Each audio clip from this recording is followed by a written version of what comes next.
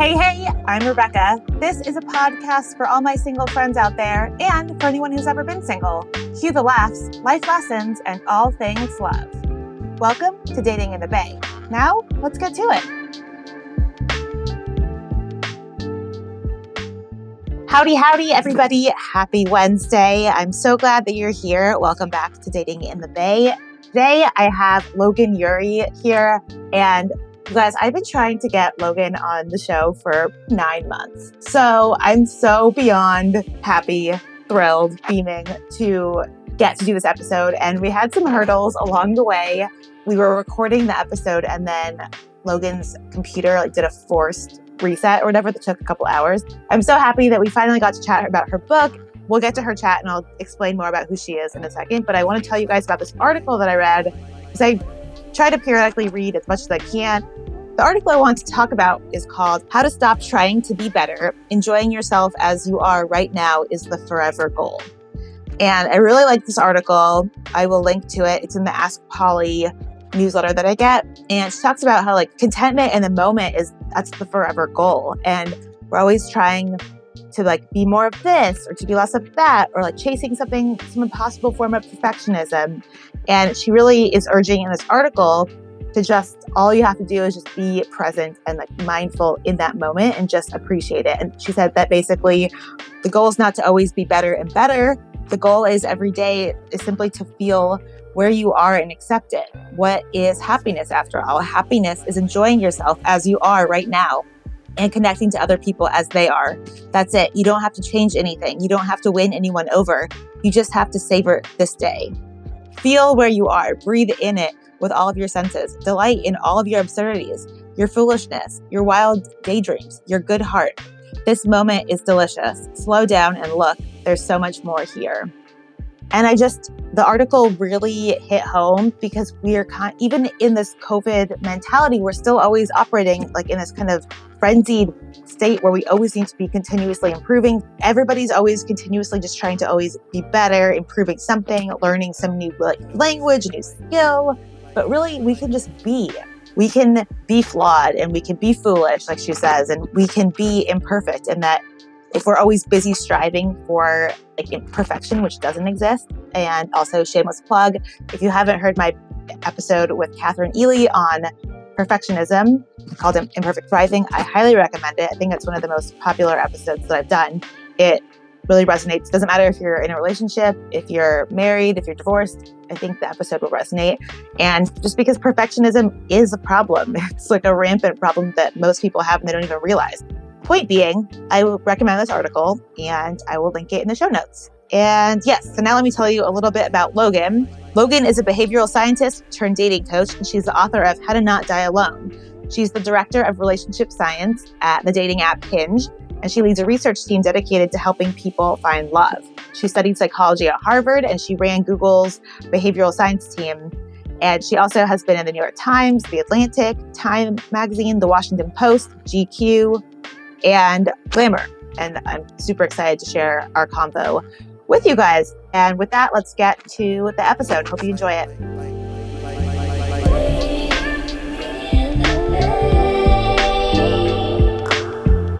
All right, Logan Ury, I'm so excited to have you on Dating in the Bay. It's an honor to finally get to meet you. How are you doing? I'm doing great. Thank you so much for having me on the show. Of course. So before I forget, is Shay from your book still single? I can't reveal that information, but you are not the only one who has asked me about that. Yeah, I love that. Thank you for asking that question. That's so funny. I loved your book. I love all of the San Francisco local color that you did, and then also just all of the actual behavioral science you applied to dating. It's kind of all of my favorite things in one book. So yeah, you've worked at Google, Airbnb, and now you're at Hinge. And I would love to just hear about your career trajectory, how you got to where you are today and how you decided to write this book. Sure. Yeah. So I've always had these dual interests in psychology and decision making. And then on the other hand, sex, dating, and relationships. And I've been trying for a long time to combine the two. And so, for example, when I was in college, I was studying psychology, and I actually took the sociology class where I studied the porn watching habits of Harvard undergrads. And so always trying to basically take the psychology element and apply it to dating and relationships. And then when I worked at Google, my first job, kind of unrelated to the fact that I had written that piece, but still a funny trajectory, was that I worked in the Porn Pod, which was this team at Google where we ran the advertising for pornography companies, sex toy operators. When I was at Google, I ultimately had the opportunity to work on a team called the Irrational Lab, which was applying behavioral science to Google products and Google marketing. And so what that meant was taking these ideas from academia, things like when you reinforce one element of somebody's identity, you can change their behavior. Or if you use deadlines, people are more likely to take action, and then use that, let's say, to get somebody to make a change to their Google Ads account. And at the time I was single and I was on dating apps. I remember the first night I got Tinder, I swiped for 6 hours. And so I had this interesting academic job at Google, but I was just so interested in what was happening with modern dating. And I tried to find different ways to combine my different interests. And so I started this talk series, this interview series called Talks at Google Modern Romance. And I brought in different people to talk about what was going on in modern dating and communication and polyamory. And it really took off. And I was like, okay, there's something here. Like, people really want this information. And so that kind of gave me the encouragement I needed to be like, this is something I want to pursue.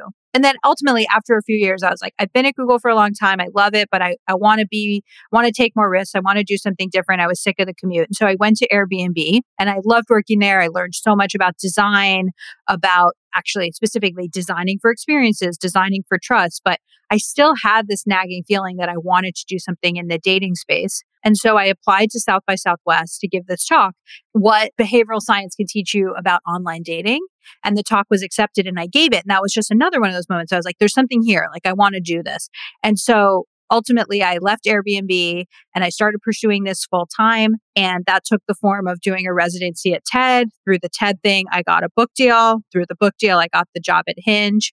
And now I get to work with people one-on-one as a dating coach, but then I also get to work very much at scale with people reading my book. And then with Hinge, obviously millions of people are using the app, and I'm affecting how a lot of people are dating.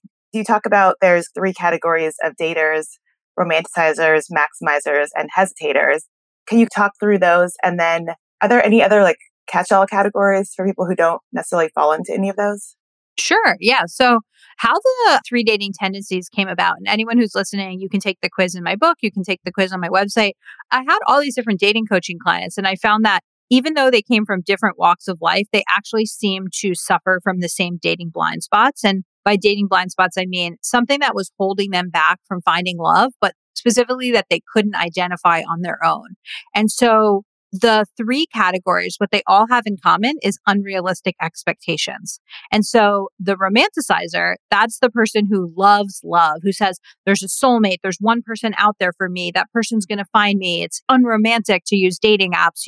I want to have this amazing how we met story. And the issue with the romanticizer is that they have unrealistic expectations of relationships.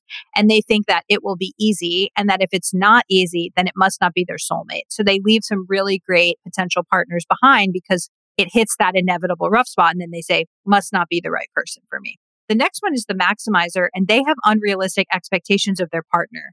And so in the Bay Area, where I know that you live and I live and many of my clients are from, this is very common. It's the person who says, I love my girlfriend, but could I be 5% happier with somebody else? I like my boyfriend, but could I be with somebody 10% more ambitious? There's always this sense of there's something better out there. The grass is always greener. What else can I find? And it's hard because the maximizer is so focused on seeing all possible options and choosing the best one that they don't actually take the time to make a decision and commit to it, which is how a relationship is built, by actually investing in somebody and building something great. And then finally, there's the hesitator. And not as many of my clients are hesitators because these people don't necessarily seek me out for dating coaching, but I'm getting a ton of emails from people who read the book who are hesitators.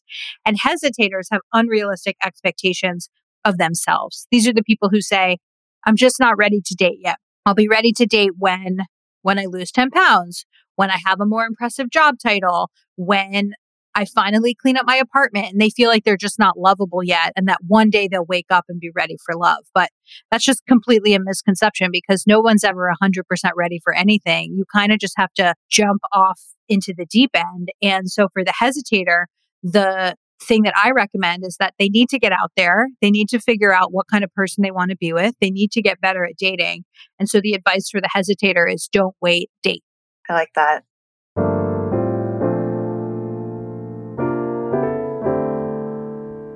We are going to take a quick break to talk about our sponsor, GiftPod. Emotions are way more intensified since we don't have all those pre-pandemic life distractions. This year has taught me a lot about resilience and perspective. And the ups and downs of dating during a pandemic are, they're a lot. What's helped me to get through are the unsung bays, my friendships. Through GiftPod, I'm able to record a message to my closest bays and let them know I'm thinking about them and all the fun things we'll do together post-quarantine. The team at GiftPod will spruce it up with music and give it to them as a private podcast. It's a great gift to send to your friends as a pick-me-up and an extra boost to brighten their days during this kind of turbulent time. GiftPod is offering listeners 10% off with a code 10FORBAE. That's the number 10, FORBAE. You can check them out at giveagiftpod.com. Now, let's get back to the episode.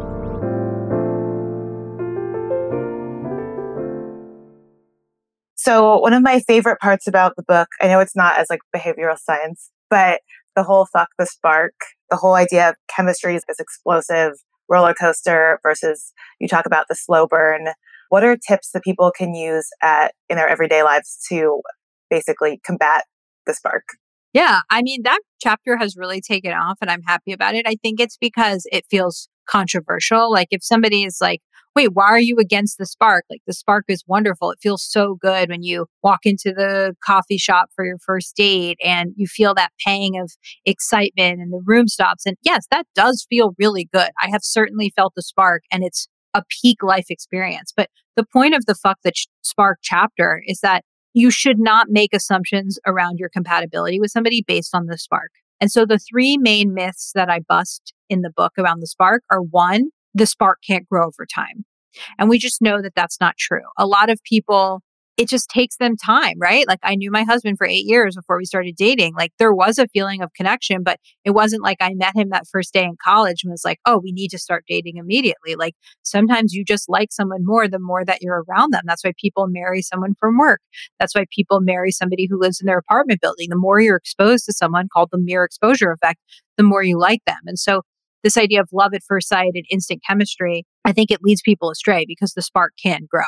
The second myth is that if you feel the spark, then it's necessarily a good thing. And that's just not true. I'm sure you've seen this in your dating life, that some people are just very sparky. The Burning Man guy was very sparky. And I learned that later when other people were like, oh yeah, I felt that with him. And so what I interpreted as something between the two of us was actually just his personality. He gave a lot of people the feeling of a spark. And some of that had to do with being really hot or really charming or even really narcissistic. He just gave a lot of people that feeling of connection. And so just because you feel the spark, it could actually be a sign of anxiety or somebody not making sure that you know how they feel versus truly a connection. And the last myth is that if you feel the spark, then the relationship is viable.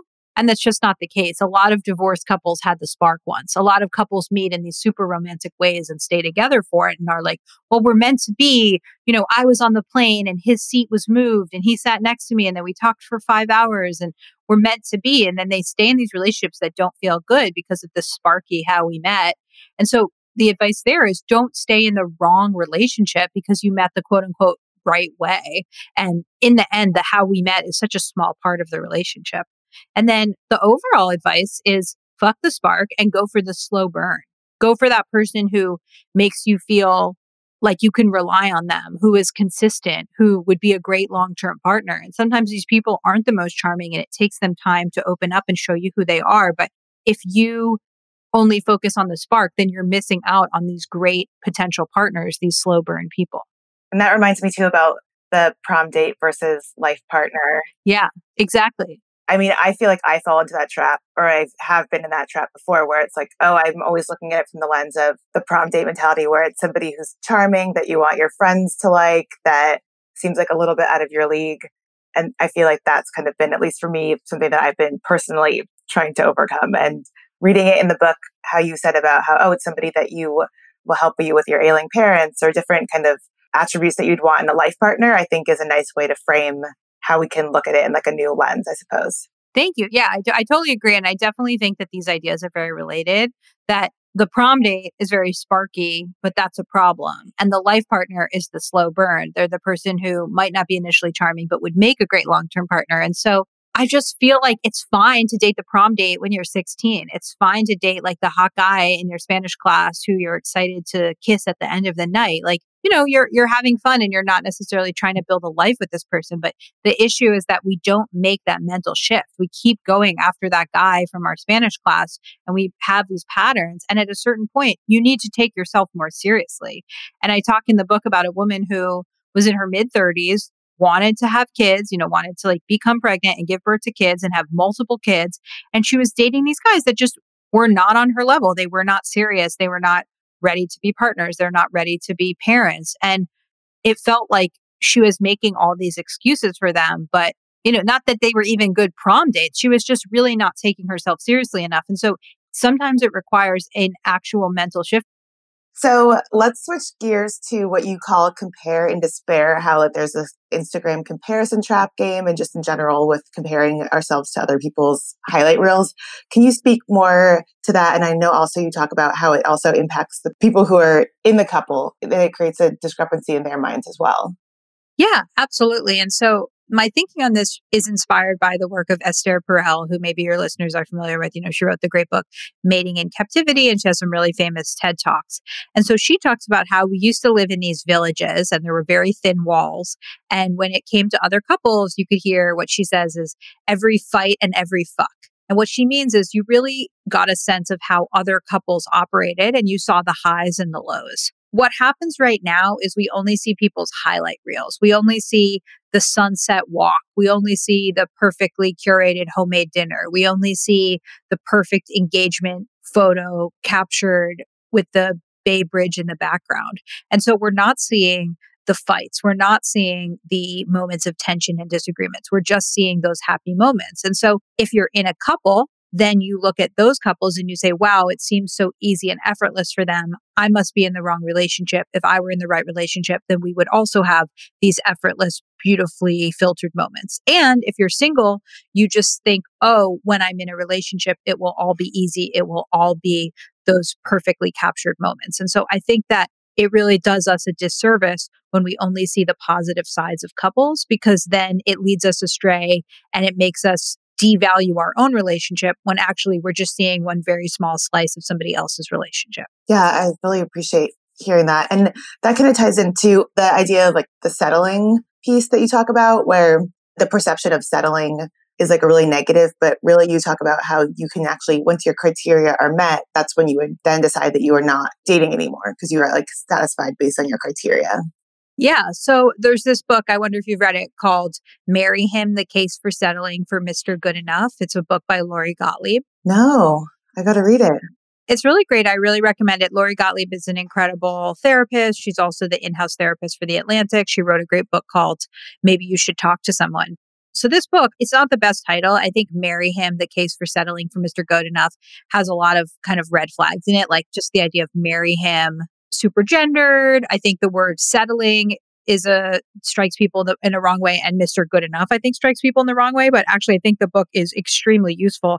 And I do agree with that main thesis, which is that people go around thinking the perfect person is only one swipe away. I could be 5% happier with somebody else. I could find somebody who's 10% more ambitious, 10% funnier, whatever it is. But there's this mathematical line of inquiry called optimal stop theory that I get into in the book, and it's called the secretary problem.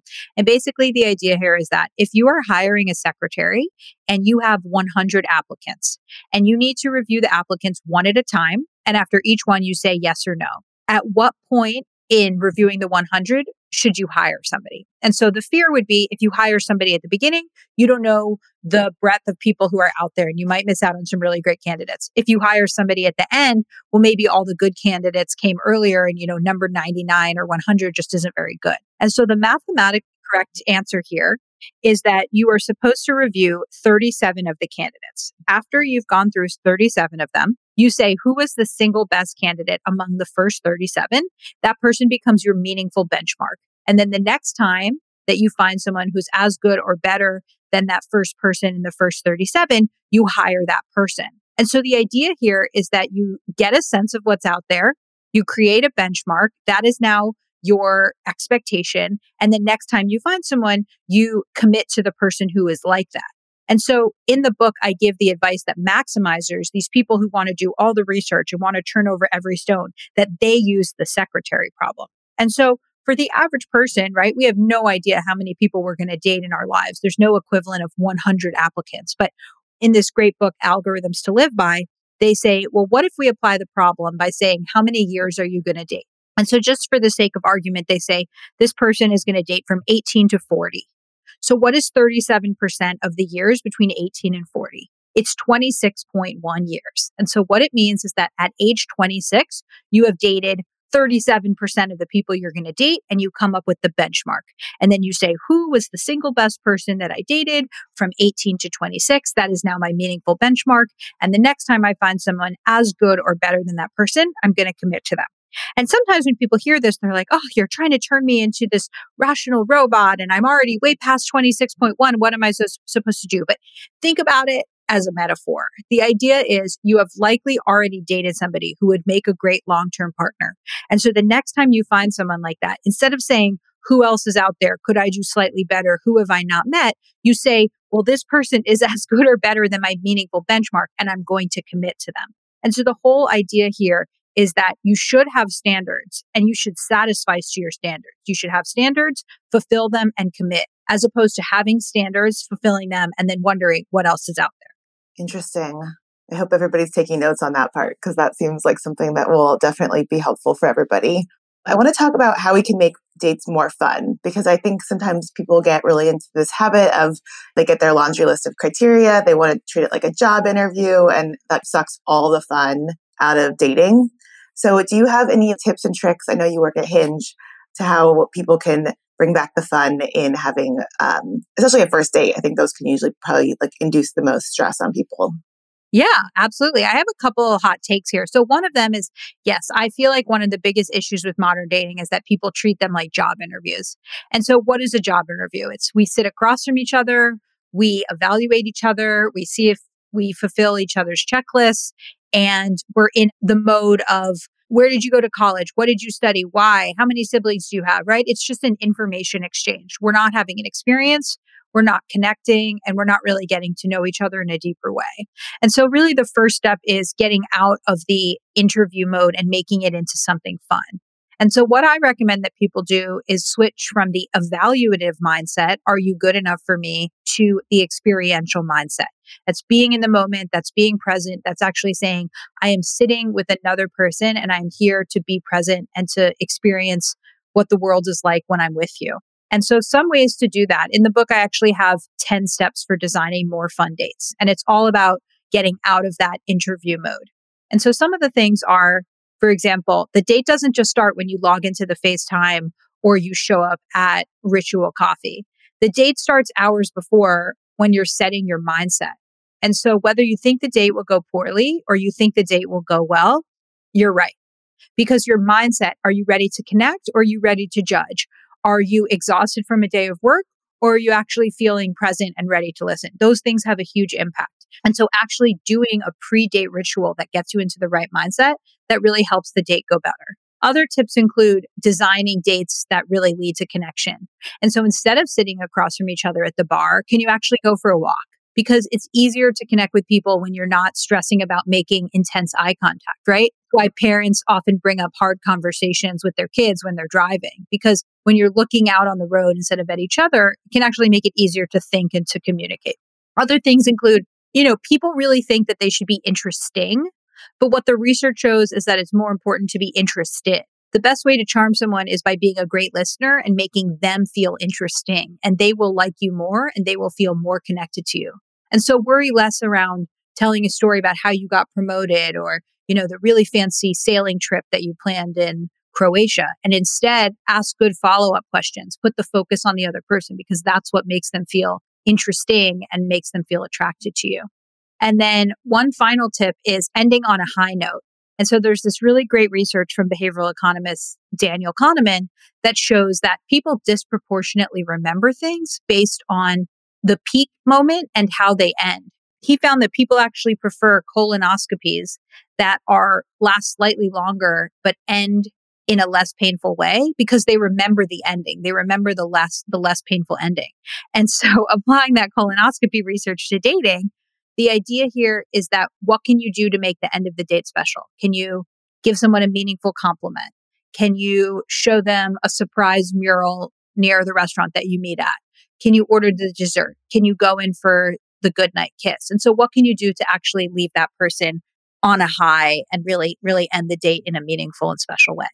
And I like that too, because it seems like most of it's just seeing how that person feels around you and less of like what you're actually saying, but makes basically being able to connect with them and show them that you care.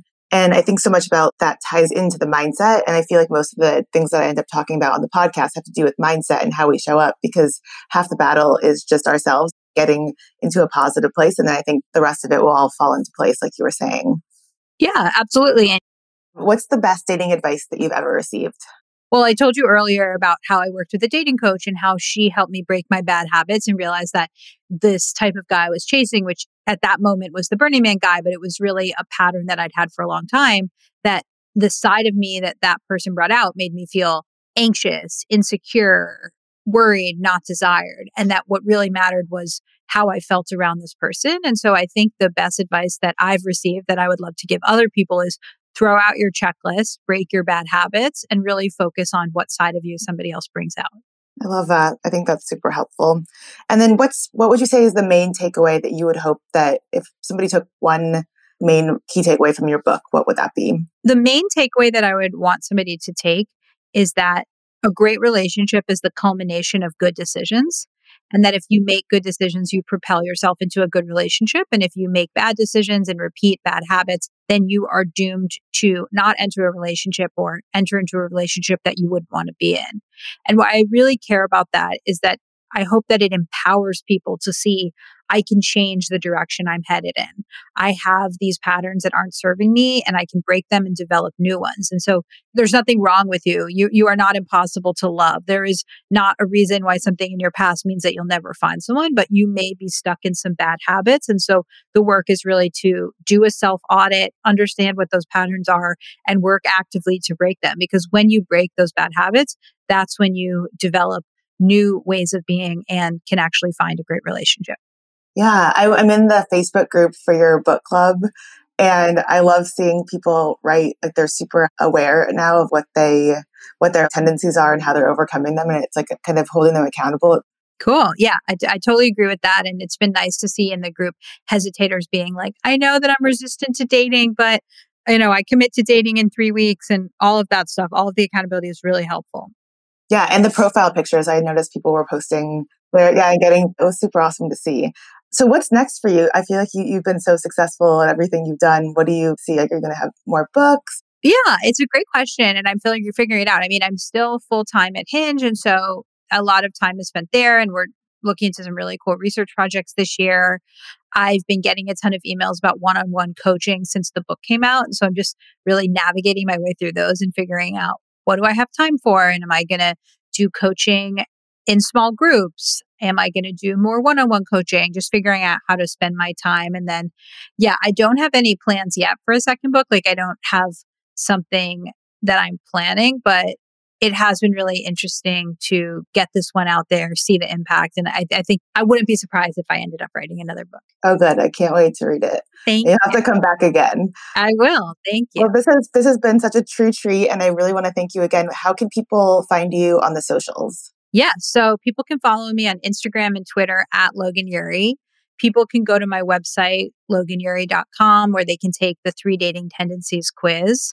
And then, yes, you mentioned the Facebook group, which we can link in the notes, where people are sharing pretty vulnerably about their dating lives. People are supporting each other. There was even a swipe party last week that I wasn't there, but people got together just to encourage each other to say yes to more people. And so it would be really great if people got involved with the extended How to Not Die Alone community. Yeah, I was just going to say the community part seems like a really nice added bonus and aspect too, since we're all in it together. It takes a village, right? Thank you guys so much for listening today. And I want to thank Logan again for joining me. I would say the dating hack of the week, to kind of piggyback off of our episode, is that I would really encourage you to take the dating tendencies quiz and find out your blind spots. And the first step is really identifying what's potentially holding us back. And if you're a romanticizer, you might be holding on to assuming that Prince Charming will just plop in your bedroom, which most likely is not going to happen. And the same thing with like the hesitators and the maximizers that we also discussed earlier. They each have their own blind spots. So the quicker that we are able to figure those out, the quicker we can button those up and then move right along and keep enjoying the process together. So thank you guys again for joining me. And you can follow us on Instagram at Dating in the Bay. And I would love it if you would subscribe to my podcast. And you could even share it with a couple friends. Thank you guys so much. And I'll see you next week. Bye.